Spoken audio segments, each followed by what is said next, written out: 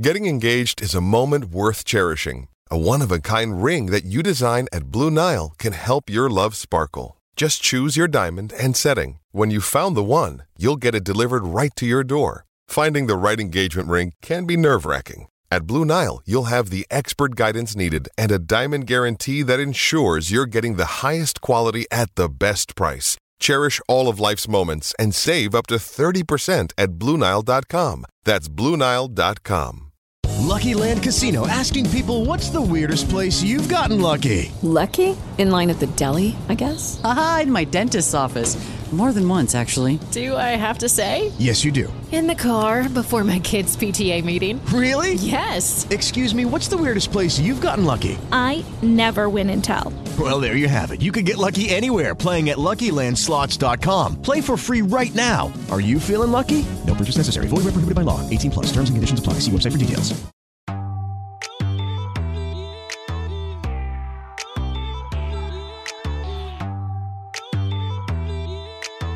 Welcome in, everybody, to episode 226 of the podcast that is sweeping America, the Aaron Torres Sports Podcast. Great show today.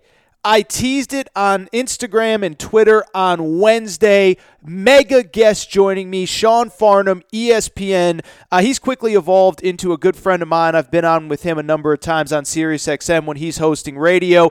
And he joins me today to discuss all the hot topics in college basketball. We actually talk about this quote-unquote, is there a great team controversy. He fills you in on San Diego State. He fills you in on the Pac-12. We talk about national championship contenders, who's for real, who's not. He likes Kentucky more than most. I like a couple teams more than he does. I actually like Kentucky too, not that I don't like Kentucky, but it's an amazing interview. Sean is, I believe, and I'm biased because he's obviously joining me on this show, but I believe he is one of the smartest men covering, men or women, no disrespect, covering college basketball right now. I look at him as the Kirk Herbstreit of college basketball, a guy that is not afraid to share honest opinions, a guy that is not afraid to be critical if it's warranted, but also a guy that loves this sport and just wants this sport to get its proper due diligence. Before Sean joins, I'm going to hit on a couple big topics. Obviously, the major news of the week, John Beilein is out with the Cleveland Cavaliers.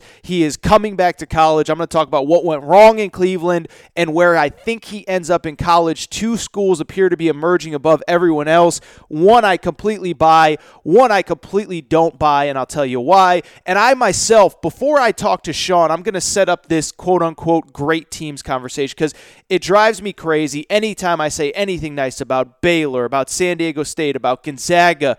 I get pushback, and I just, what I do, as I've said many times, is my job isn't to tell you that I'm 100% right or that you're 100% wrong. What my job is to do is to present you the facts and let you decide for yourself if you believe what I say, if you believe what you believe whatever you're going to want to believe. But my job is to present the facts, and then from there you decide what you want to do. And so I just want to talk about this conversation that there's no quote-unquote great teams in college basketball. Talk about a couple games the last couple days. Kentucky beating LSU. Very convincing win, very important win for Kentucky. Hopefully there's no major injuries coming out of that one with Ashton Hagans and Nick Richards limping around towards the end. I do want to give credit to the Creighton Blue Jays, who I think are maybe the hottest team in college basketball that nobody's talking about. They've won, I think, 7 of 8. They've beaten Marquette now, Villanova, and Seton Hall on the road, and then we'll hit on a couple of the big games from Wednesday. We will get to Sean Farnham. Before we get started, I want to remind everybody, please subscribe to the Aaron Torres Sports Podcast. You can do that on iTunes. You can do it on Apple Podcast. If you have an Android, the Podcast Addict app is the way to go. But make sure you're subscribed. Also, Spotify, TuneIn Radio, wherever you listen to podcasts, make sure to download this show. Also, make sure to rate and review the show. Give us a quick 5 stars. A couple new reviews have come in over the last couple weeks. The first one is from Nate, who only gave me 3 stars. It's okay, Nate, nothing personal. He says, entertaining. AT certainly provides a good listen for basketball-hungry fans like myself. Sometimes can get a little carried away with the praise of himself, but maybe that's tongue-in-cheek.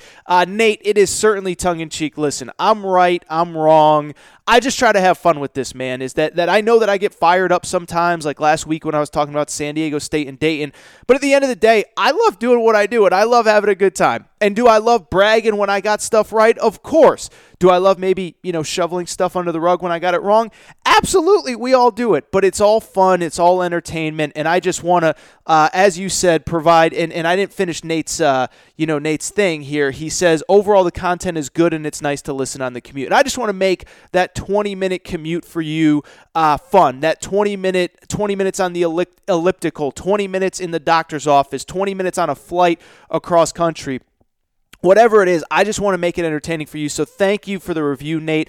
Also, shout out to Phelps Stable, who says he actually chimed in on the Narcos interview from a few weeks ago. I had Stephen Murphy and Javier Pena. Season 5 of Narcos is out now, but I had Stephen Murphy and Javier Pena on, and he said the story of the Pablo Narcos was outstanding. Great supplement to the show. And I did have a few people ask me, it's the Aaron Torres Sports Podcast.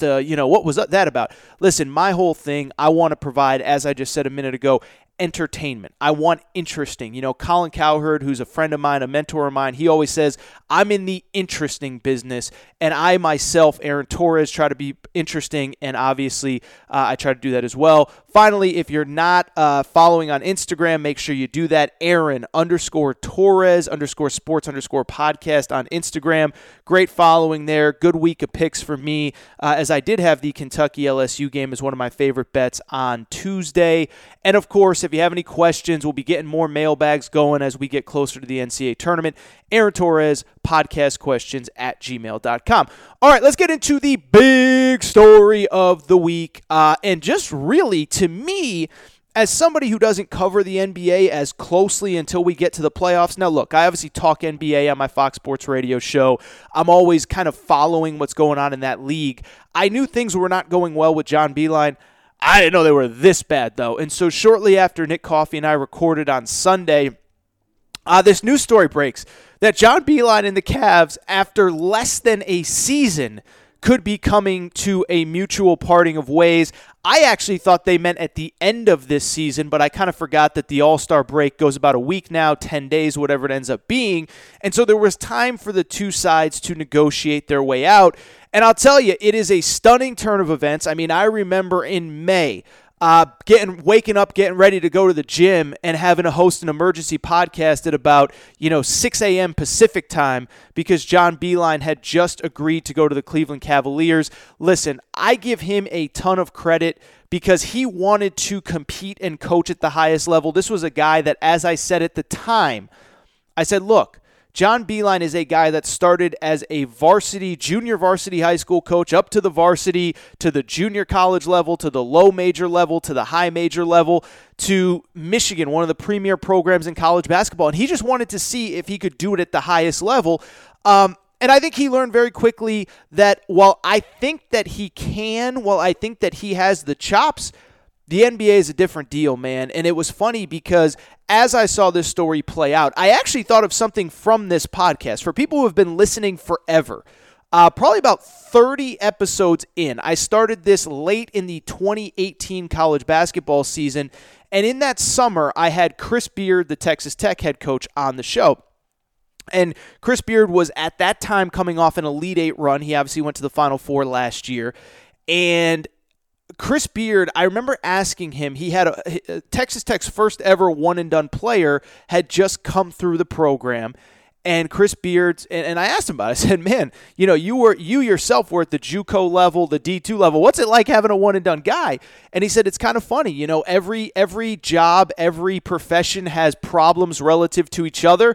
I thought it would be great to coach a one-and-done guy, and I really enjoyed coaching Zaire Smith. But it's also tough to recruit a guy and not expect to lose him after 6 months, and then you do. And I remember Chris Beard saying, all problems are relative. Every job has a problem.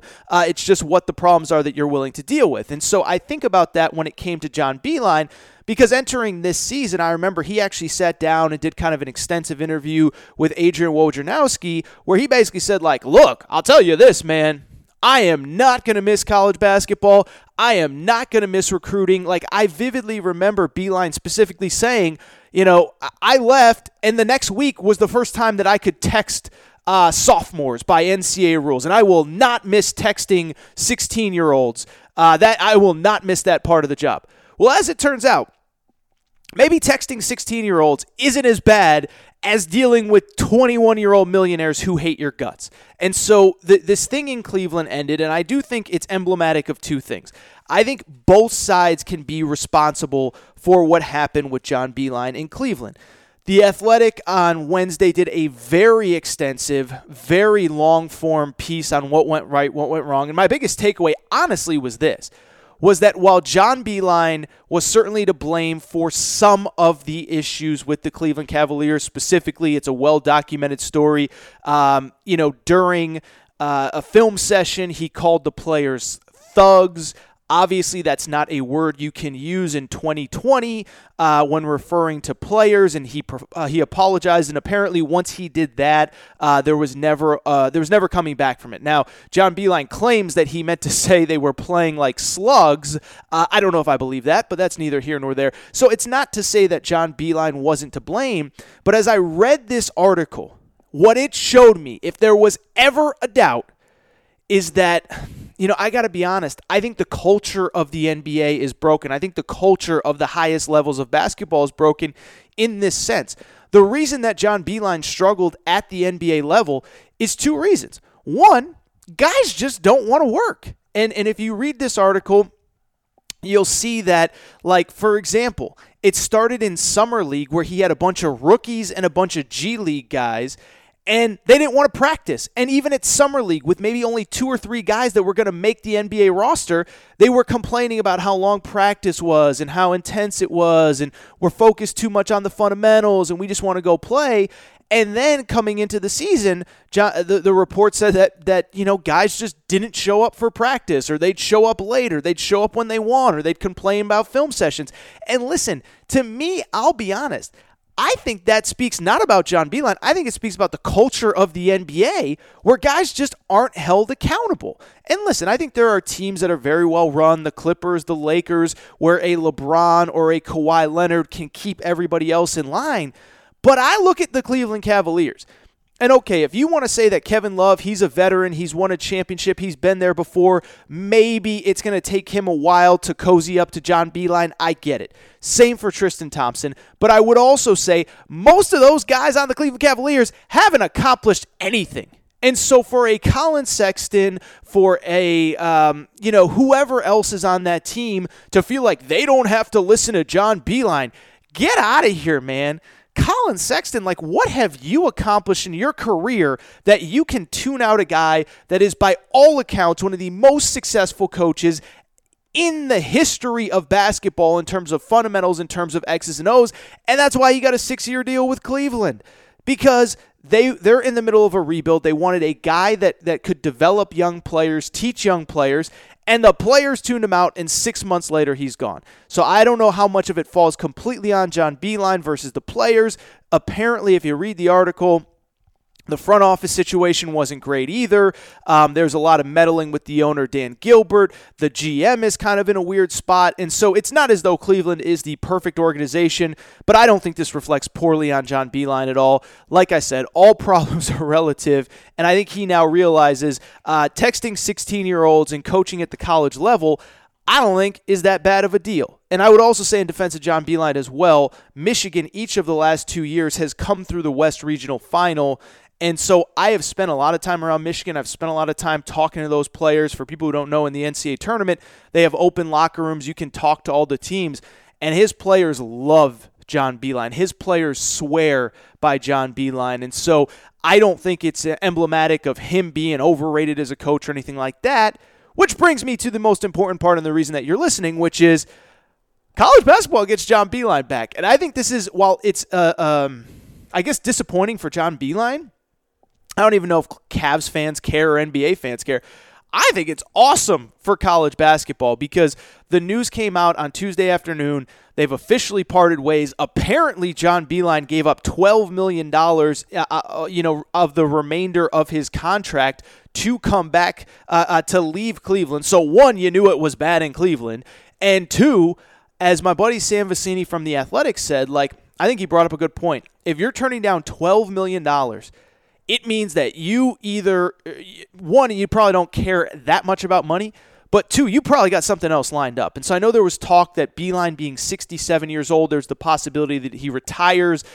His son resigned from a head coaching job for personal reasons. I kind of know what those personal reasons are.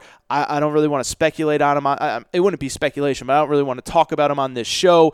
But I think it all weighed on John Beilein. But I do think ultimately that he will be back in college basketball next year if the right opportunity presents itself. There's been 2 or 3 jobs that I would say kind of have stood out in this John Beilein sweepstakes. And I'll tell you what, I think a couple of them make a ton of sense. I think a couple of them make no sense at all. So let me start with the one that feels like the most obvious. That is the University of Texas.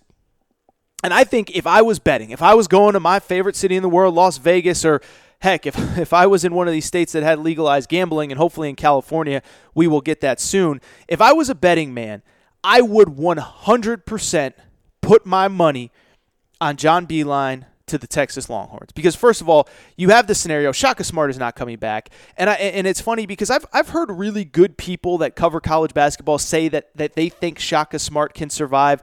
Jeff Goodman, I know some people like him, some people don't. Jeff Goodman's really plugged in. He's a really smart guy. He's always been really nice to me. And he said, like, I heard him say a couple weeks ago, like, I don't know. I think Shaka could be back next year. I just don't see that. This is now year 5. You have to remember, Texas ran Rick Barnes out of town, not because he couldn't get to the NCAA tournament, but because he didn't win enough once he got there. Rick Barnes, I don't think people realize, 16 NCAA tournament bids in 17 years. That guy can coach. 16 tournament bids in 17 years at Texas, whereas Shaka Smart's about to miss the tournament for the 3rd time in 5 years. The 2 times he went, they've lost in the first round. Even when they've gone, they've never been great. And as a matter of fact, his best season came when he had Rick Barnes as players. And so there's going to be an opening. It's a high-profile job. They'll be able to pay John Beilein well, and I think it's the right fit for John Beilein, and let me explain why. I think that John Beilein at 67 years old, I don't know that he's going to go to 2 types of places. One, I certainly don't think he's going to go to a place that needs a major, cultural, rebuild, right? Like, imagine if, say, Louisville, after Rick Pitino was fired. I don't know that John Beilein would be the right fit there because you might have to deal with 3, 4, 5 years of sanctions before you can even get things rolling. Hire a Chris Mack. He was 48 at the time, 50 now. That makes sense in that situation. Well, Texas has none of those issues. They're just not very good. And so I think it makes sense because, listen, Austin is a different kind of place. It's a place that isn't 365 days a year, the focus on the college team, certainly not the basketball team. And I think that's another thing that makes Texas appealing to a lot of coaches. If you don't mind, if you don't have the ego where you have to be the center of attention 365 days a year, Texas is a great job because Austin's a fun city to live in. All the focus is on the football team. And again, if you can just get this team to the NCAA tournament, that's all the fans really want. Now, listen, you make a Sweet 16 here and there, that's great. And so I think John Beilein can step in. There's already talent, coach him up. In 2 or 3 years, get him to the tournament. In 3, 4, 5 years, maybe get him to a Sweet 16, maybe an Elite 8, whatever. And then he can hand it over to whoever he wants. Honestly, I wouldn't be surprised if he brought his son on staff, let his son do a couple years of kind of rehab, kind of public image rehab, and then hand the program over to his son in 4 or 5 years. And so I think that makes a lot of sense. I think that John Beilein, I don't think he wants to recruit the elite one-and-done type guys because those aren't the guys that work for him. I don't think Texas, there's that pressure. I think there was when Shaka Smart got there, or Shaka Smart put that on him himself, but I think John Beilein can coach the guys that he wants to coach, can teach the guys that he wants to teach, doesn't have to chase the 5 stars, where if you go to certain programs, including one we'll get to in a minute, yeah, there's an expectation. You come to Duke, you come to North Carolina, you come to Kentucky, you come to UCLA, and I'm not saying any of those jobs are going to open because they're not, but you go to those schools, the expectation is you're recruiting great players every single year, and I think at Texas he can kind of be a little bit under the radar, he can recruit the guys that he wants, and I think it makes sense. One place that I do not think makes sense, and it's kind of crazy because this popped up on my radar Monday when the news first started really circulating, okay, he's not going to be back. I had somebody really plugged in say that there are some powerful people at the University of Indiana or Indiana University, whatever it is, IU, that are going to really push to get Archie Miller out and John Beilein in. And on the surface, it does make sense, right?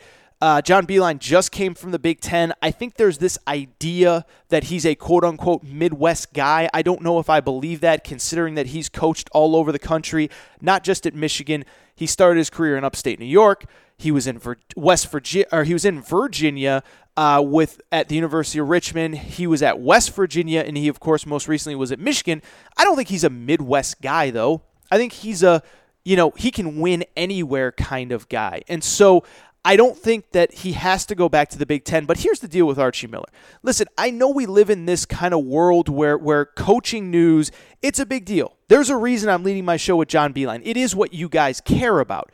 But just because a coach isn't performing up to expectations, it doesn't mean that they're going to get forced out. And I think Archie Miller is a perfect example of this. I know that we are looking at a potential situation where we are now in year 3 of the Archie Miller era, and there's a very distinct possibility they will miss the NCAA tournament for a 3rd straight season. Now, I think they still sneak in. It might be in a play-in game, one of those first 4 games, but I do think that Indiana ultimately gets in. But even if they don't, this is why I don't think Indiana is at play. I think you just got to do a quick Google search to realize why Indiana's not in play, and that's very simply this.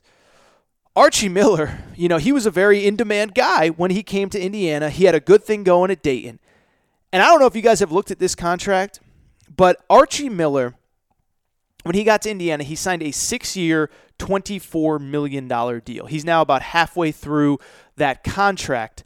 And if he is fired, this is the way his contract reads. You can Google it. I'm not saying any crazy inside information that isn't available online. If he is fired before April 1st of 2020, then he is owed every dollar remaining on his contract, which would be, by my estimation, if we're through 3 years this year, and he's got 3 years left on his contract, and the money's about the same year to year, that would be like $12 million that they would owe Archie Miller following this season. Now, next year, could I see Archie Miller being in trouble if they don't get to the tournament for the 4th straight season? Yes, next year in February of 2021, if Archie Miller again has a team that does not look like it's going to make the NCAA tournament, I could absolutely see him being on the hot seat. I just don't see Indiana paying $12 million a year to fire Archie Miller. And I'd also say this too. Indiana's athletic director, Fred Glass, is stepping down, is retiring on June 1st. Well, guess who Fred Glass's last big hire was at the University of Indiana? It was Archie Miller. And so what you're telling me, if you think that John Beilein is a candidate or that Indiana is going to push Archie Miller out and pay John Beilein, what you're telling me is that Indiana, their AD, his last big hire as the AD, he is going to say, yeah, I whiffed on that hire, and then leave the new AD a $12 million bill and how much you would owe Archie Miller, plus whatever you're going to have to pay John Beilein. I just don't see that happening. And so I think Archie Miller is safe. I do think when the new AD gets in, I think the new AD is going to evaluate the situation, and I think if Archie Miller stinks next year, then he could be in trouble. I don't believe that he's in trouble this year, and I don't believe John Beilein is really a candidate at that job. The last kind of big one that I've heard, and I don't know if I buy this one either, is Wake Forest. And Wake Forest it's a fascinating job, right? Like anybody who's listening to this show that's above 25, like you remember Wake Forest being halfway decent. They had, when I was a kid, Tim Duncan. Chris Paul played there. We're talking about 2 of the probably 15 best NBA players of the last 20 years played at Wake Forest. They have obviously been coming on hard times of recent late, and they're going to fire Danny Manning. And I'll tell you this, though. Shout out to Danny Manning and shout out to Danny Manning's agent. He has probably the craziest contract that I've ever seen, which is that he is under contract through 2024, 2025. And he signed this big extension when the team made the tournament in 2017. They lose in the play-in game, and they have been awful since. And so he probably would have been fired last year, but I don't think Wake Forest could afford to fire him last year. And so, again, it comes down to the Indiana thing. How much is Danny Manning owed because it's a private school? We don't have the exact numbers. And how much can they afford to pay? And what I think this comes back to is something that came up last week with the Mel Tucker stuff. What was the number one story when Mel Tucker, the football coach, left Colorado for Michigan State? It was that there is a growing disparity in money between the Big Ten, the SEC, and everybody else. And it was shown in Mel Tucker, who signed for $5.7 million per year. I think that was the number at Michigan State, doubling his salary pool, and all that stuff. And so when it comes to Wake Forest, like, it's a small private school that hasn't had a ton of success in either sport. I know the football team was pretty good this year. I don't know how much money is coming into that school. And unlike the SEC, unlike the Big Ten, the TV money isn't pouring in. Now, it's good. We're not talking about, the same money that, whoever, fill in the blank, crappy school is getting. ACC TV money is good, but it ain't like Michigan, Michigan State, LSU, Alabama money either. And so with Wake Forest, I just don't know that they can afford to fire Danny Manning and hire John Beilein. I'll give you two names for the Wake Forest job. I think they can get this guy pretty cheap. His name is Wes Miller. He actually played at UNC under Roy Williams. And also, his dad's a pretty big prominent booster there. He is the head coach at UNC Greensboro. Young guy, he's about 35 years old. And he has UNC Greensboro playing really well. They're 21-6 right now. They won 29 games last year. They were actually right on the cusp of making the tournament last year, one of the last 4 teams out. I think he could get the Wake Forest job. The other name, and you're going to laugh because I was just talking about this guy a minute ago, I actually think Shaka Smart could end up at Wake Forest, because I think that the Wake Forest, whoever, I think they can sell Shaka Smart in that region of the country. Yeah, he went to Texas and it didn't work, but did you see what he did here in ACC country at VCU? I think they can sell that. Now, if I was Shaka Smart, I'd hang out, I'd collect my $10 million check, and I'd wait to see if I could get something else. But then again, the counterpoint is maybe you can't wait. Maybe you need to get back in now while you can. Those would be the two names to watch out for at Wake Forest. All right, I think that's it on John Beilein. I do quickly, I don't know. I was going to transition into the great teams conversation, but I'll be honest. Listen, here's the deal. I'm going to talk about the great team stuff with Sean Farnham. Sean Farnham's coming up here in about 10-15 minutes. He is fantastic in the least surprising news ever. I'm going to skip the great team stuff. There's another time, another day that we can talk about that. Certainly if Baylor beats Kansas this weekend, then that is probably an appropriate place to talk that conversation. But instead, what I think I'm going to do is this, is there were 3 big topics that came out of Wednesday night, and I want to get into all of them.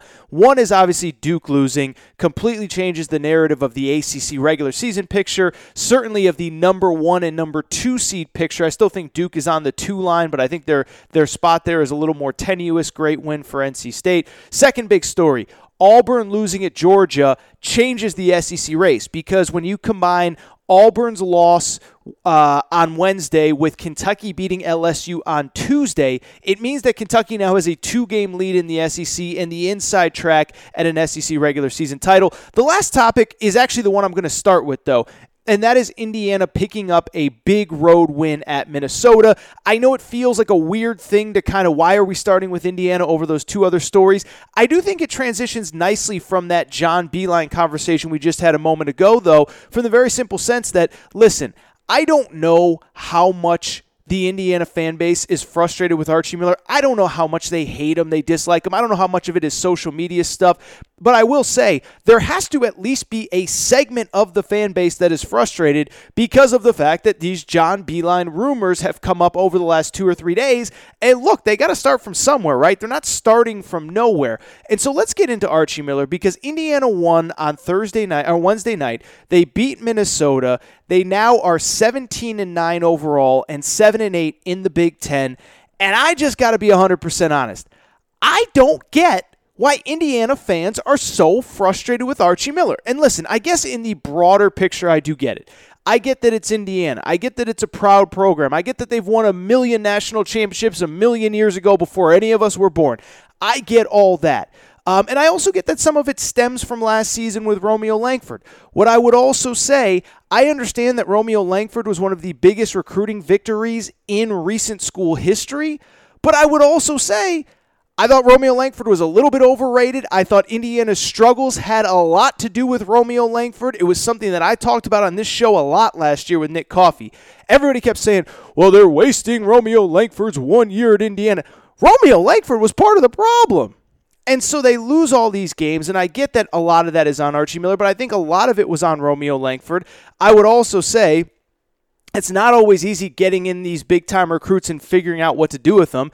If you don't believe me, ask Penny Hardaway. If you don't believe me, ask Tom Crean, who actually, to his credit, and I've been crushing him, he must be listening to the show because he did pick up a nice win on Wednesday. But the point is, just because you get a big-time recruit doesn't promise you anything, even at a place like Indiana. And so you come into this year, you come into a situation where I get it. You're Indiana. You want to win more. You think it should be sooner. You saw your cross-border rival Kentucky come in with this Calipari guy 10 years ago and immediately be a national championship contender. But Calipari's a different deal. Calipari recruits a different caliber of player. I get it. You saw Chris Mack come in last year and have success with Louisville. Well, guess what? He inherited a better situation than Archie Miller did at Indiana. Let's not forget that when Archie Miller got to Indiana, this was a program that had missed the NCAA tournament the year before. In 3 of the previous 4 seasons, Tom Crean had lost 15 or more games. So it's not as though Archie Miller inherited a perfect situation. Year 1, whatever. Year 2, you struggle with Romeo Langford. But I actually think they're pretty good this season. You look at Archie Miller, you look at Indiana, they're 17-9 overall, like I said. They're 7-8 in the Big Ten. And it's the right kind of 7-8. Like, if you look at their schedule, they really have basically no bad losses on the schedule. Now, they lost to Arkansas, which right now is trending like it's not a tournament team. But guess what? Arkansas was playing really well at that point. They had Isaiah Joe. They were in the tournament picture. Indiana lost at home to Purdue. Okay, Purdue's a bubble team. But every other loss, I'm talking at Wisconsin. Wisconsin's a NCAA tournament team. I'm talking about a clean sweep against Maryland, in which, by the way, you lost at home by 1 point in a game you could have won. I'm talking about a loss at Penn State, who's in second place in the Big Ten. I'm talking about a loss at Rutgers, which hadn't lost a home game all season until Wednesday night. These are good losses. I'd add, they have some good wins, too. It's not as though they're beating up on absolutely nobody.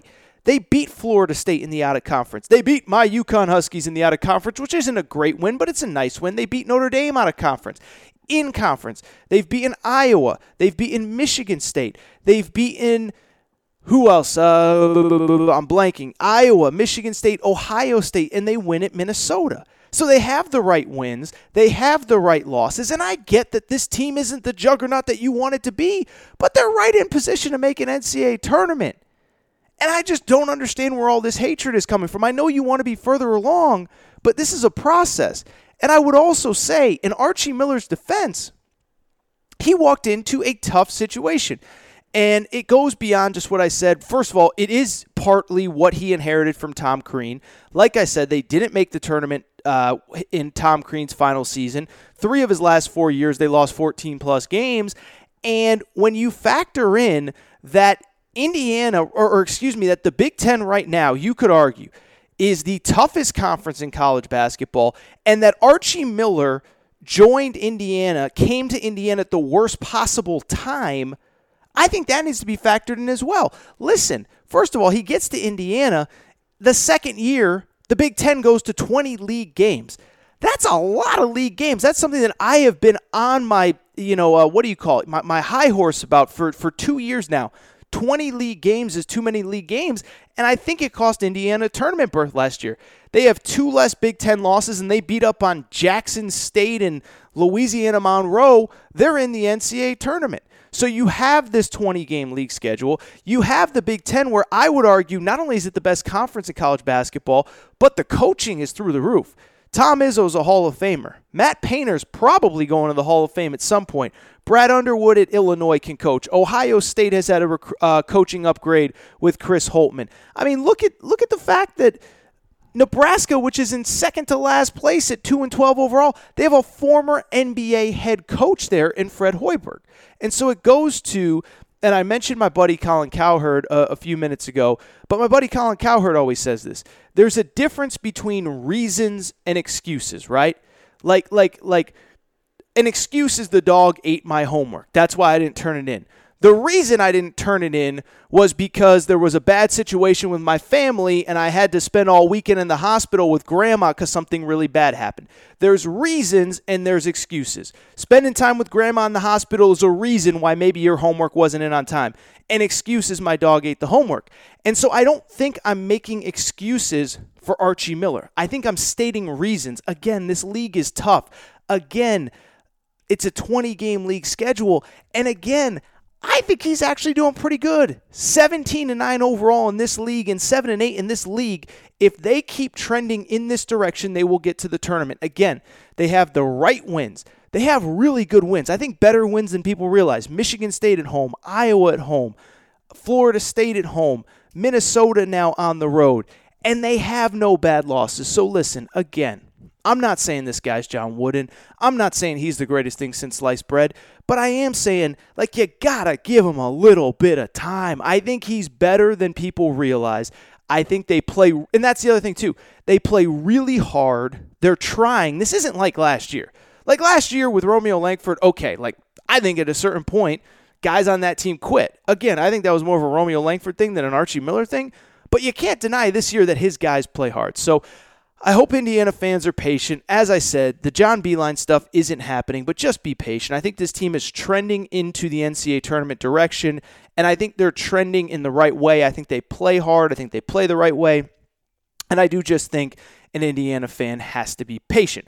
All right, let's go to the SEC, where wild couple nights in the SEC. As I mentioned a minute ago, Kentucky beating LSU combined with Auburn losing to Georgia now means that, I don't know if you're ready for this, but Kentucky now has a 2-game lead in the SEC with about 6 games to play in the regular season. Couple thoughts on this. First of all, you guys know, as we talked about at the top of the show, listen, I have my moments where am I a little arrogant? Yeah. Am I a little annoying? Yeah. But it's all kind of tongue-in-cheek in good fun. And I miss on plenty of my guesses and my predictions. Listen, nobody's perfect. But the one that I did nail, if you follow me on Instagram, you know I said on Tuesday afternoon, I don't understand why LSU is a favorite. So credit to Kentucky for going into LSU and winning convincingly. It's a good win by the metrics, but that was one I just didn't see Kentucky losing. Because if you follow kind of the stats on LSU is a team that turns the ball over at an insane clip. They actually average more turnovers than they do assists. They don't shoot the three-point shot well. And so really the only way that LSU can beat you, and they've beaten a lot of teams by doing this, by the way, the only way they can beat you is if they just beat the crap out of you on the glass. And listen, there's been games where they have. They beat Arkansas in a game where they were plus 29 on the glass, as in they had 29 more rebounds than Arkansas, and I think they had something like 22 offensive rebounds. And so if you can keep LSU off the glass, I think you're in pretty good shape. And I knew Kentucky was going to do that because the one thing, Kentucky's played some really physical teams this year, Michigan State, Texas Tech, Louisville, and they've never struggled on the glass. And so good win for Kentucky. And listen, it just continues the trend. It's the veterans. It's the second-year guys. And it's funny because I mentioned a minute ago about these coaches with all these one-and-dones. Penny Hardaway struggling. Tom Crean up until Wednesday night was struggling. But how about John Calipari getting these veterans to play as well as they have? Emmanuel Quickley, 21 points. Nate Sestina, I thought, was the underrated star of that game. Not only did he hit a bunch of threes, not only did he play his best offensive game in a long time, I thought he was just an absolute warrior on the boards. And I thought in that game, Kentucky needed some toughness. I thought he brought that specifically in the rebounding department. Credit to Nate Sestina. And, of course, again, Nick Richards, another great game. Good to see him come back from that injury. And hopefully with Ashton Hagans, it's nothing major. As long as Kentucky's healthy, I think they are the runaway favorite now in the SEC, in large part also because how about our boy Tom Crean? all I have done on this show, and on Twitter too, I don't back off from what I say on Twitter. I say what I believe, and I have crushed Tom Crean. I mean, I did that whole thing about, $3 million a year coaches with Buzz Williams versus Tom Crean. Well, I'll tell you what, man. Tom Crean earned his paycheck on Wednesday night. Georgia beats Auburn at home. Credit to him. Nice win. Not going to discredit Tom Crean because that was the game. That was a game where they were the better team from start to finish. They deserved to win that game. Credit to Tom Crean. But I think it's time to have a real conversation about Auburn right now because I just don't think Auburn's that good. Auburn is a team, and listen, in large part, we do have to give them credit, right? Because they did lose, as I've said a bajillion times on this show. They lost 3 of the most important players in school history. School history.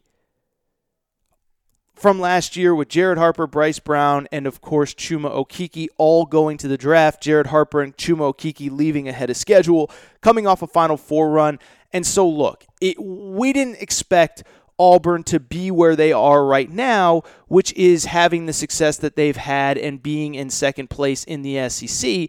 But I also think that despite being 22-4, despite being ahead of schedule, and despite, by the way, not playing with Isaac Okoro on Wednesday night, I do think it's also we do have to have a conversation about I think this team's probably a little bit overrated. And listen, I'm one of the guilty ones. Again, I don't nail everything. I miss quite a bit, and I missed on this one because after the Kentucky game, I said, I think they've turned a corner. I think they've figured it out. I actually think it's the opposite. I just don't think they're very good, and let me tell you why. Their last 11 games now, Auburn is 7-4, which doesn't sound terrible, right? You're in the middle of conference play. You go on the road, this and that. But here's what would concern me if I was an Auburn fan. First of all, they're just 2-4 in their last 6 SEC road games. And I would add, the 2 wins that they have in overtime at Arkansas and in double overtime at Ole Miss. So they basically haven't won a regulation game, a game on the road in regulation since their SEC opener against Mississippi State the first week of January. So 2-4 in their last 6 road games overall. That includes losses at Georgia, losses at Missouri. But even the home games, they're still concerned because you look at those home games, and in one of the games they had to beat Alabama in overtime. In one of the games they beat LSU in overtime in a game where they were up 6 points with a minute to go and somehow forced overtime. I still don't know how they forced overtime in that game. And, of course, there was the Kentucky game where they were plus 20 from the foul line. They took 20 more foul shots than Kentucky. If the refs call that game a little bit more evenly, Kentucky probably gets out of there with a win. Again, not saying that the refs were the singular reason that Auburn won that game, but they played a role, and I think it speaks to a larger thing with Auburn, which I think they're just a little bit overrated. They're 22-4. They're going to get a good tournament seed. I get it. They're going to go home this weekend. They're probably going to be fine. But when they leave Auburn Arena, I do think they struggle. And I think what it really comes down to is this was a team that was built completely around shot making last year, and they just don't shoot the ball very well this year. They only shoot 30% from 3, and obviously this is coming off a season where they were one of the best three-point shooting teams in America with Jared Harper, Chuma Okeke, Bryce Brown, all those guys. So listen, I think Auburn fades. I still think they finished 3rd, 4th in the SEC. I think they're somewhere in a 4, 5, 6 range. And obviously when you get Isaac Okoro back, it's a completely different deal. But I do think they are probably a little bit overvalued right now as a team. Finally, I want to wrap with Duke. Listen, in the small picture, in the big picture, it's not that big of a loss. Duke does fall at NC State. They get absolutely annihilated. Final score 88-66 in a game that really wasn't that close. They were down by 15 at halftime. They did make a run in the middle of the second half where it felt like the Louisville game last year. Oh my God, NC State's going to blow this lead. And it just never happened. And NC State wins. And by the way, for NC State, major win. If you guys remember over the summer, we had Kevin Keats, the NC State coach, on this podcast. And he talked a lot about, we played Duke, Virginia, and North Carolina 7 times last year. All 3 were number 1 seeds. We thought that we had the toughest schedule in the country, but we didn't win a single one of those games, and it was held against us. Well, NC State gets that win. Congratulations to them. A very much-needed win. I do think the story's a little bit about Duke, though. First of all, with the Duke loss, they are now again technically tied with Louisville in the top of the ACC. Remember, Louisville obviously had the lead, then lost 2 games last week at Georgia Tech, at Clemson to lose the lead, and now they are again tied. Obviously, Louisville has the tiebreaker as of right now because of the fact that Louisville has the head-to-head win, so they would get the number 1 seed in the ACC tournament. I will say from Duke's perspective, first of all, they still have a chance to win the ACC, but they are tied in the loss column. The bigger story is seeding-wise. I don't know how much it impacts things. I still think Duke is comfortably on the 2 line. This isn't a terrible loss. NC State on the road is not a terrible loss. NC State is trending as a bubble-type team. I still think Duke is on the 2 line. I do think it makes it much tougher for them to get to the 1 seed line, though. Of course, it would take something like a San Diego State loss, potentially a Gonzaga loss or 2. Certainly, it would take 2, 3, 4 losses from Baylor. I think Baylor could legitimately lose 2 or 3 games from here on out and still get a 1 seed. Kansas probably in a little bit of a similar boat. Those 2 teams play this weekend, by the way, Baylor and Kansas. But to me, again, the story is very simply Duke losing. I think it hurts them in the pursuit of a number 1 seed. I think we can pretty much kiss that goodbye. I do still think they are on the 2 seed line. But again, it only takes 1 or 2 losses to get bumped down. In the bigger picture, though, I will give credit to somebody on this. My buddy Rob Douster, NBC Sports. He is a guy that I've had on this show many times. He's a guy that I respect the hell out of in terms of his opinion and analysis on sports. And I will say this. He said on his own podcast on Wednesday that he believed the kryptonite to beating Duke was basically identical to what NC State did on Wednesday, which is you get a bunch of guards, you space Duke out, you make kids like Matthew Hurd and Vernon Carey chase guys around the perimeter, and if you hit enough threes, you have the chance to beat them. And so I do wonder if this kind of opens up the blueprint a little bit for how you go ahead and beat Duke. You got to hit threes, and maybe you beat them with quickness and athleticism. NC State did that tonight. I'm not saying that, it's a terrible loss or Duke screwed or anything like that. I do think it is something worth monitoring. All right, I think that's it for this segment of the Aaron Torres Sports Podcast. Listen, I'm not going to come back and do a wrap. I'm just going to throw straight to Sean Farnham. There will be no shout-out of the day today. It's okay. We'll save it for Sunday. We'll come up with something good. But I want to remind everybody, if you're not already subscribed, please make sure you're subscribed to the Aaron Torres Sports Podcast. You can do it on iTunes. Do it on Podcast Addict. If you have an Android, Podcast Addict is the way to go. Podbean, TuneIn Radio, Spotify, wherever you listen to the show. Also, make sure to rate and review the show. Give us a quick 5 stars. Follow me on Instagram, Aaron_Torres_sports_podcast on Instagram. Do have a few questions in the old mailbag, which we will talk about maybe on Sunday. We'll see what happens. I may have a guest for Sunday. We haven't figured it out yet. And I may have another very big guest early next week, so we will see how that goes. But I do think that's all for this segment of the show. I think it's all for the rest of the show, but I am going to get to Sean Farnham. Sean Farnham, of course, ESPN. As I said, I think he is as sharp of a guy covering this sport as anybody that we have. I think he's the Kirk Herbstreit of college basketball. Strong opinions, smart opinions. They come from a place of knowledge. He's not afraid to be critical. He's not afraid to be honest. He's not afraid of feedback or pushback. I love talking ball with him. He came on last year, and he is on again this year. So I was going to throw to Sean Farnham, but first I want to say, if I haven't already, because I kind of forgot if I did, shout out to Torrent Craig, shout out to Rachel, who hates my voice.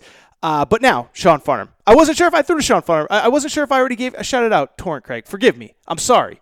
It's midnight Eastern. I'm putting together a podcast for you. I forgot if I shouted out Torrent Craig. Forgive me. All right. Sean Farnham, the Kirk Herbstreit of college basketball. Love talking to this guy. Here he is right now. All right, and joining me on the phone now, good friend of mine. He is an ESPN college basketball analyst, host of SiriusXM Satellite Radio. My man, Sean Farnham, how you doing? I'm doing great, man. It's getting to that fun time of year. Last couple of weeks I heard a lot of it. What were the dog days of the season? Well, just with a blink of an eye, we're 2 weeks away from camp week really beginning, and I think that this is the time of moment where we're going to start looking for some college basketball teams to step up, which makes my job even that much more enjoyable. Absolutely. And it is a really fun time of year, and you're right. There was a 2-3 week stretch where it just felt like everybody, players, coaches, were hitting a lull, and now it feels like there's some more energy in the sport from everywhere. But I do, I opened the show talking about this topic, and it's something I've talked a little bit with you on radio, but I would love your perspective more in depth here, is I open with this concept that there's no great teams in college basketball, quote unquote. And while I would admit that the names that we traditionally associate with elite, North Carolina, Duke, Kentucky, they even the ones that are playing well don't have the same level of talent that they have in years past. I also think it's crazy to have this conversation that none of these teams are elite, are great, because, in years past, we've had a Villanova that people said at the time, I don't know if they're quote unquote great or not. They got 5 guys in the NBA right now having a lot of success. Where do you just stand on this whole great versus not great versus the sport as a whole in general? Because I think it's kind of a preposterous conversation, but I'd be curious for your opinion. I think we do have great teams. I think that if you took Baylor's resume and you just changed the name from Baylor to Kansas, yep, we're screaming at the top of the mountain about how great they are. Yep. Really, defensively, they're one of the best in the country by almost every analytic that you could look at. Offensively, they've got guys that share the basketball. They rebound the ball extremely well. Jared Butler's been one of the best players, the most consistent players in the country all season long. He's the top 20 Wooden Award list guy. And by the way, outside of a 3-minute stretch in Anchorage, Alaska to start the season, Baylor would be undefeated as well as San Diego State. Yeah. So they beat 5 top 25 teams. They go into Allen Fieldhouse and win. When you have that on your resume, you're better than just good. You're great. And just because they maybe lack the sizzle and pop that we're accustomed to seeing, whether it be a Trae Young type or a Zion Williamson type or some freshman that's going to blow us away, we don't look at them because they're not the shiny toy. They're the toy that we want to go back and play with because it's reliable and it's good and it's fun to play with. But they're not the shiny toy. They're not going to wow us. And I think that we hold that against them. Now, I think the same thing could be said really for 2 other teams, actually maybe with 3. But you look at Gonzaga and the fact that they hold currently the nation's longest road winning streak and the nation's longest home active winning streak. Their only loss this season was in the Bahamas on a neutral site, and that was to Michigan in the championship game of the Battle-Fort Atlantis. And they've got 7 guys that average double figures. They've done it without Killian Tilly for much of the season. He's been off and on, injured and in the game, not in the game. And Philip Petrushuk, who nobody really was talking about really before the start of the season, is cemented himself as one of the premier bigs in the country on a team that has the best offensive efficiency in the country. And while there'll be people that say, well, look at their schedule, that, this is maybe not as strong as a non-conference schedule that we've seen out of Mark Few. Well, clearly when Mark made the schedule and got North Carolina to come up to Spokane, he anticipated Carolina being good. They're not. That's not on Mark Few. Well, you make that 3 years ago, and you're like, all right, cool, we got Carolina. That's going to be huge. And it just hasn't panned out that way. But at the same time, the WCC is the only conference in the country that has 4 teams with 20 wins. St. Mary's is an NCAA tournament team. BYU's ranked for the first time in the last 9 years. It's not a down conference. It's a good conference, a solid conference. And I think Gonzaga and Mark Few deserve the moniker of being a great team right now. And I think that it's really hard for me to justify anybody saying that San Diego State isn't a great team. They beat Creighton, and they didn't only beat Creighton, they walloped Creighton on a neutral floor. They beat Iowa on a neutral floor. Their defense is outstanding. Malachi Flynn's got almost a 3-to-1 assist-to-turnover ratio. It's almost humorous that we continue to look at them and go, wow, who do they play? Well, all I know is theirs by again, I'm becoming more of an analytics guy. Their defensive efficiency numbers top 10 in the country. Their offensive efficiency is top 5. That's pretty good. I don't know what the marker is for great. Yep. But I think those teams check a lot of boxes. I think Dayton's hovering on that line as well. Yeah, no, and I agree 100%. And it's funny because I've had all these conversations. A lot of people agree, some disagree, whatever. Real quick on San Diego State, because I like I understand the Mountain West isn't very good this year, but I made this point on this show about a week ago, is that, one, it's exactly what you said. They beat Creighton by 30 early in the season. Creighton now is in second place in the Big East. They're trending to be about a 3-4 seed in the NCAA tournament. They beat Iowa. Utah, which beat Kentucky 2 days later, goes to play San Diego State and loses by 30. I love them. I would add on top of what you said about the offensive and defensive efficiency, in a year where no one can hit three-pointers, their top 4 scorers all shoot about like 37, 38, 39% from three. Great foul shooting team. Just for people who haven't seen them, because, again, people want to tear down these teams from these conferences. Just lay out who they are, what they are. Do they have a weakness? And is there any reason to think that, despite the fact that they're playing in a one-bid league right now, that they can't make a run, that they can't be in Atlanta to play in a Final Four, potentially for a national championship? So going to your point, talking about making shots and how people, don't look at that. I think winning is something that people have forgotten. That yes. They want to devalue winning. Like, winning is really important in basketball. It's the entire essence of the sport is to win. Yep. And they didn't lose games like Stephen F. Austin. They didn't lose to Evansville on their home floor. They didn't have any of these losses like Louisville did last week, where they back-to-back bad losses, because it's not like the ACC is really strong outside of the top 3. Yep. So you sit there and you go, "Oh, we want to discredit them because of the conference they play in." I think that's foolish if you're doing that, because they're going out every single night as, right now, the team to beat. Everybody's hearing up and getting hyped. The crowds are larger. They're here. And by the way, San Diego State sitting there turning on the TV here, and everybody, including Joe Lunardi, sit there. Well, if they lose the game, they're off the one line. They lose one game, they're off the one line in a year where we don't really have what everybody said is a great team. Yep. This is a team that has all the makings of a national champion. Whether it be the efficiency numbers that we talked about, whether it's the three-point shooting, but more importantly, the experience. This is not a mid-major team that is trying to find its way. They've got high-major transfers, and Yanni Wetzel and Malachi Flake from Washington State. They got KJ Fagan, that came from a lesser school, but they've been around. This is an experienced group, and when you have experience, look at the past national championships that we've seen. Mm-hmm. Like, where was the sizzle and pop in Virginia? DeAndre Hunter. DeAndre Hunter. Okay, he's good. A lot of sizzle and pop around him. You're right. Like, Kyle Guy, Ty Jerome. Like, no, there was substance. And I think when I look at this team, they play the pack line defense almost as well as Virginia does. And if you liked watching Virginia last year, close your eyes and start thinking about what I'm saying. A 3-to-1 assist-to-turnover ratio. Who's that sound like? A little bit like Ty Jerome last year? Mm-hmm. You're bringing up the guys that can knock down shots on a consistent basis from the outside. Isn't that the difference between Virginia last year and Virginia this year? Like, they have a lot of the same markings that a Virginia had last year on their run to the national championship.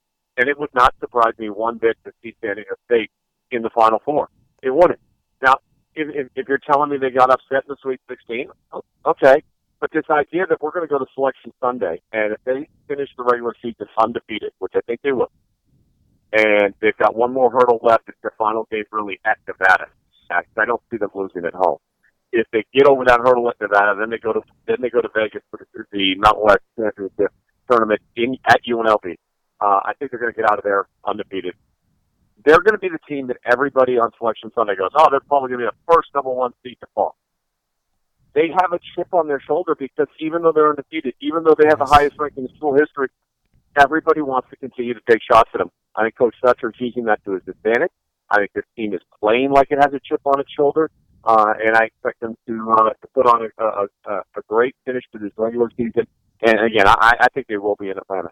Yeah, no, and it's so funny that you mentioned that, because this was a conversation that I know that you were having in your circles, and people were asking me the quote-unquote, do they need to lose a game before the tournament conversation, which happened, started happening about 4 or 5 weeks ago. And at the time, I said yes, But as time has gone on, I've said, one, it doesn't seem to be impacting them at all. And two, I think it's actually having the reverse effect. Every time they win again, people want to discredit them more. So it's almost like I think that they're being infused by this conversation, exactly like you said, that they're not good enough. Do you sense that as well? Because this is a team that at this time of year when teams are undefeated, and we'll see, they still have a couple more regular season games, usually this is when they hit a wall. They're tired of answering the questions. This team is only playing better as the season goes on, not worse. Yeah, I mean, and again, think about this. If they lose the game, what does the narrative become naturally? Does anybody go, wow, that's shocking? Yeah. Or do they go, see, we told you? Yep. It's a see, we told you kind of mentality. And for San Diego State, their mentality right now is, see, we told you, we're going to keep winning games. And again, what travels? Defense travels. What travels? Offensive, valuing the basketball. They do a tremendous job in both those two areas. And when you're getting good shots and you're shooting the percentage in which they're shooting from top to bottom, whether it's 3-point or inside the arc, this is a team that's going to be difficult for teams to match up with in the NCAA tournament. And by the way, it's kind of like, it's like one of those things where I think their style of play, too, will become more problematic in the NCAA tournament than it does in their conference. They're going through the second round of seeing everybody in their conference this year. Everybody knows what Brian Dutcher wants to do. Everybody knows what their play call is. Everybody knows their personnel. And all of a sudden, you're going to get out of that, and you're going to go to the NCAA tournament. And, it is going to be one of those instances where they're going to face a big team in probably the second round, third round from like a power conference. And they're going to be like, it's San Diego State. And they're not going to like mentally be respectful enough, because I've seen this in the NCAA tournament, and they're going to get down. And then someone's going to be like, oh, man, maybe the Aztecs really are that good. And they don't know how they rotate defensively, and they're not familiar with their play calls, so you've got a short window to prepare your team. Yeah. I think it's going to be a really difficult out. Somebody may get it, because this isn't a year where they're like, I'm not building them up to be one of the greatest teams of all time in college basketball. So don't take what I'm saying out of to that level. But in this year, where we don't have necessarily a freshman class that is pushing programs over the top, we've seen some inconsistencies from programs that we thought were going to be a lot better, like Louisville in the last couple of weeks. I thought they were trending to be in a 1 seed, and then all of a sudden last week they hit the brake and watched everybody fly right by them, and you're like, man, like, what happened to Jordan Nwora? Yeah. What happened to your guys' ability to shoot the ball? Like, San Diego State has not had that. And I think that we do need to credit them for not having those moments. Absolutely. No, I agree 100% on everything you've said. And the last point I would say on them is the point that I brought up before. I believe as of the last time I checked, they had the same number of Quad 1 wins as Louisville and Florida State. And part of that is a reflection of the ACC being down. But if you're going to tell me that San Diego State doesn't play anybody, you better be saying the same thing about Louisville and Florida State.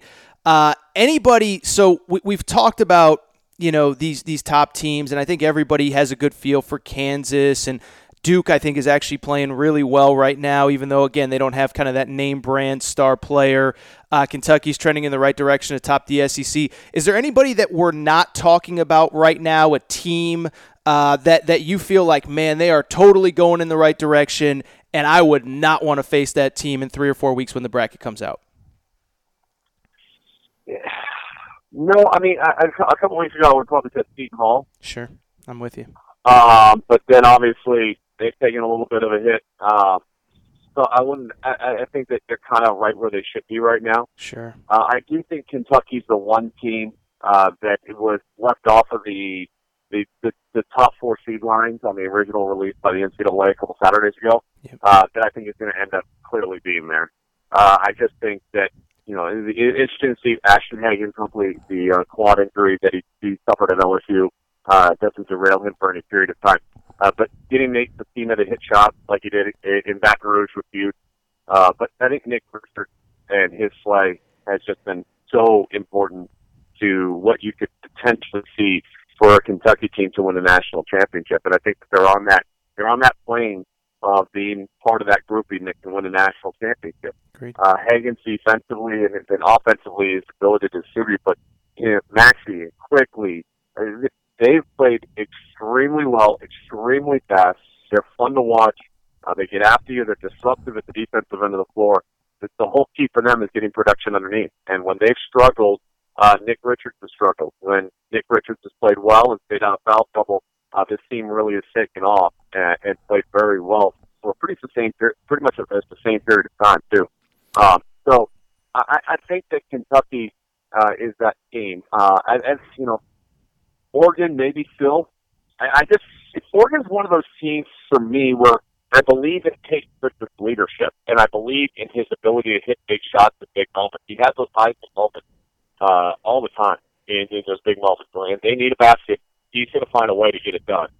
And they have so many new faces. Defensively, I haven't seen that same kind of edge that we saw at the end of last season. Mm-hmm. But I still think that Dana Altman's teams historically have found a way to get it done. And the Pac-12 isn't great. It's solid. It's better. It's stepping in the right direction.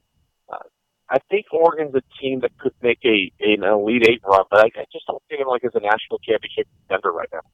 Yeah, no, I don't necessarily disagree with you on Oregon. I think that they very much at times play down to the competition or let inferior teams stay close.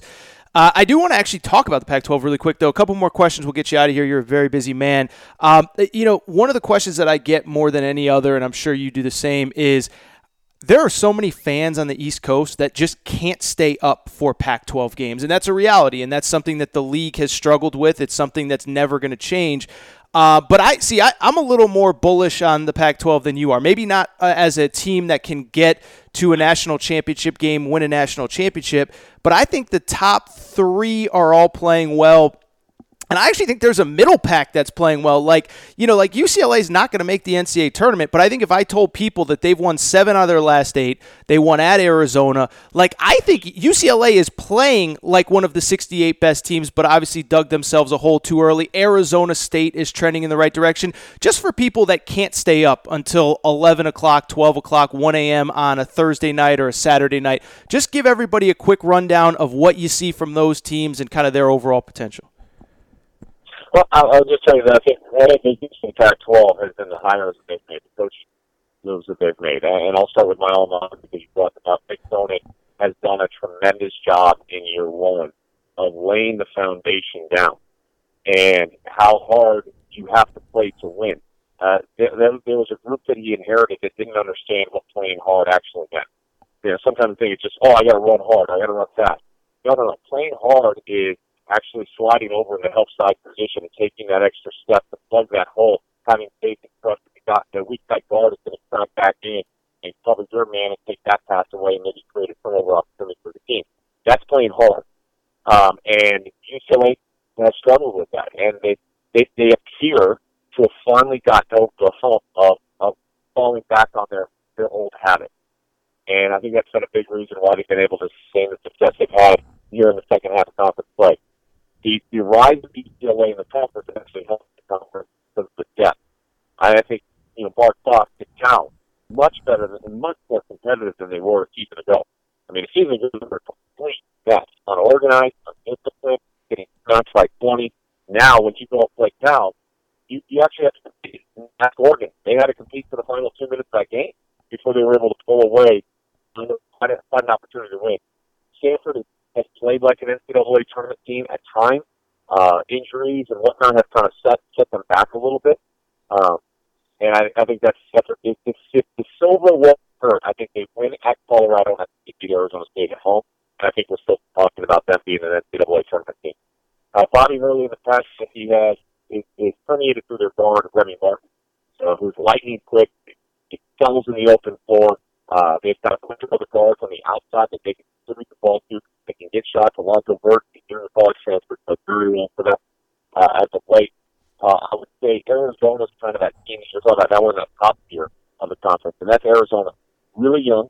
Zeke Nnaji, if you haven't paid attention to him, because we talked so much about Nico Bania, their talent is also going to be a top 10 pick in the NBA draft, but Zeke Nnaji has actually probably been the best freshman in the conference. It's either him or Onyeka Okongwu from USC, in my eyes, as being the best freshman overall in the conference. That's no disrespect to Isaiah Stewart, but he's not winning games in Washington. Sure. And I think that if Arizona continues to tweak a little bit the defense and get a little bit more consistent there, they have a chance to be a Colorado is the fierce Washington of the Pac-12. All experience, Finley Wright, Tyler Bay, and Batty. The key for them is they got to knock out a couple of shots from the outside to open up the interior.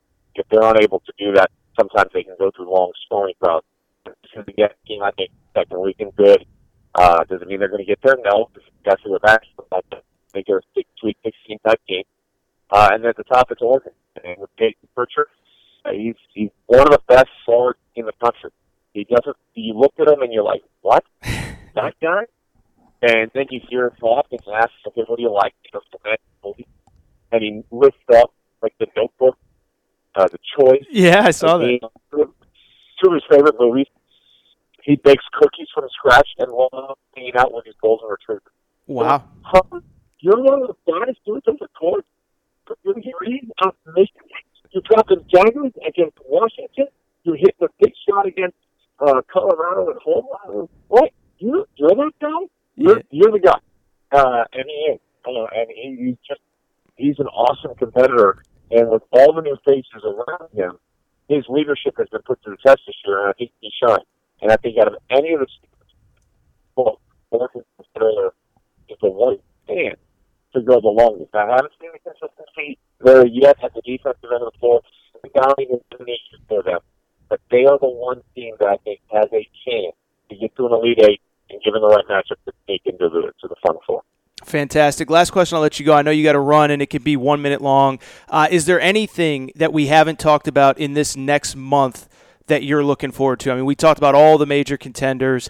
Anything outside of what we've discussed that you're just kind of intrigued by to see between now and Selection Sunday? The line for the next month is going to be, when you start thinking about Final Fours, here becomes the question. Who's proven to you they can win 6 games in a row? Yeah. I mean, it's a very simple question, and it's one that a lot of teams cannot take that down for yet. I agree. So as we get to the week, I think we might not see a lot of movement on the top line as far as who the win seed is going to go. But that 3, 4, 5 line, I think there's going to be a lot of movement there because I don't think we've seen the consistency, and it goes back to your initial, full circle back to your initial thought of, great team, good team. We're limited on our great team. Yeah. And outside of that, we've got a bunch of solid teams. And when you look at the solid teams, I think there's the potential to have just 3-4 for a wild opening weekend.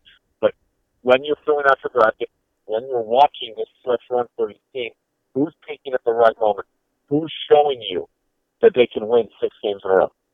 Because if they can't show you that they can win 6 games in a row right now, if you're not a believer that they can win 6 games in a row right now through Champions, they're probably not going to win 6 games in a row in the NCAA tournament on neutral floors against everybody else. Road wins are key. That's why I like a team like Penn State is going to take the loss to go away at home. Because, I said this last week, if Big Ten road wins are gold, Pat Chambers is rich this year. Yeah. So that team can travel. That team's proven that it can go away from home and win games. That's what I'm looking for this year. Fantastic. Sean Farnham, you can, of course, follow him on Twitter at Sean Farnham. He is, of course, a college basketball analyst for ESPN, SiriusXM radio host. Dude, I love doing this, man. It's I know you're a very busy man. Genuinely appreciate the time, so thank you, Sean. No worries. Anytime, man. I look forward to talking to you soon.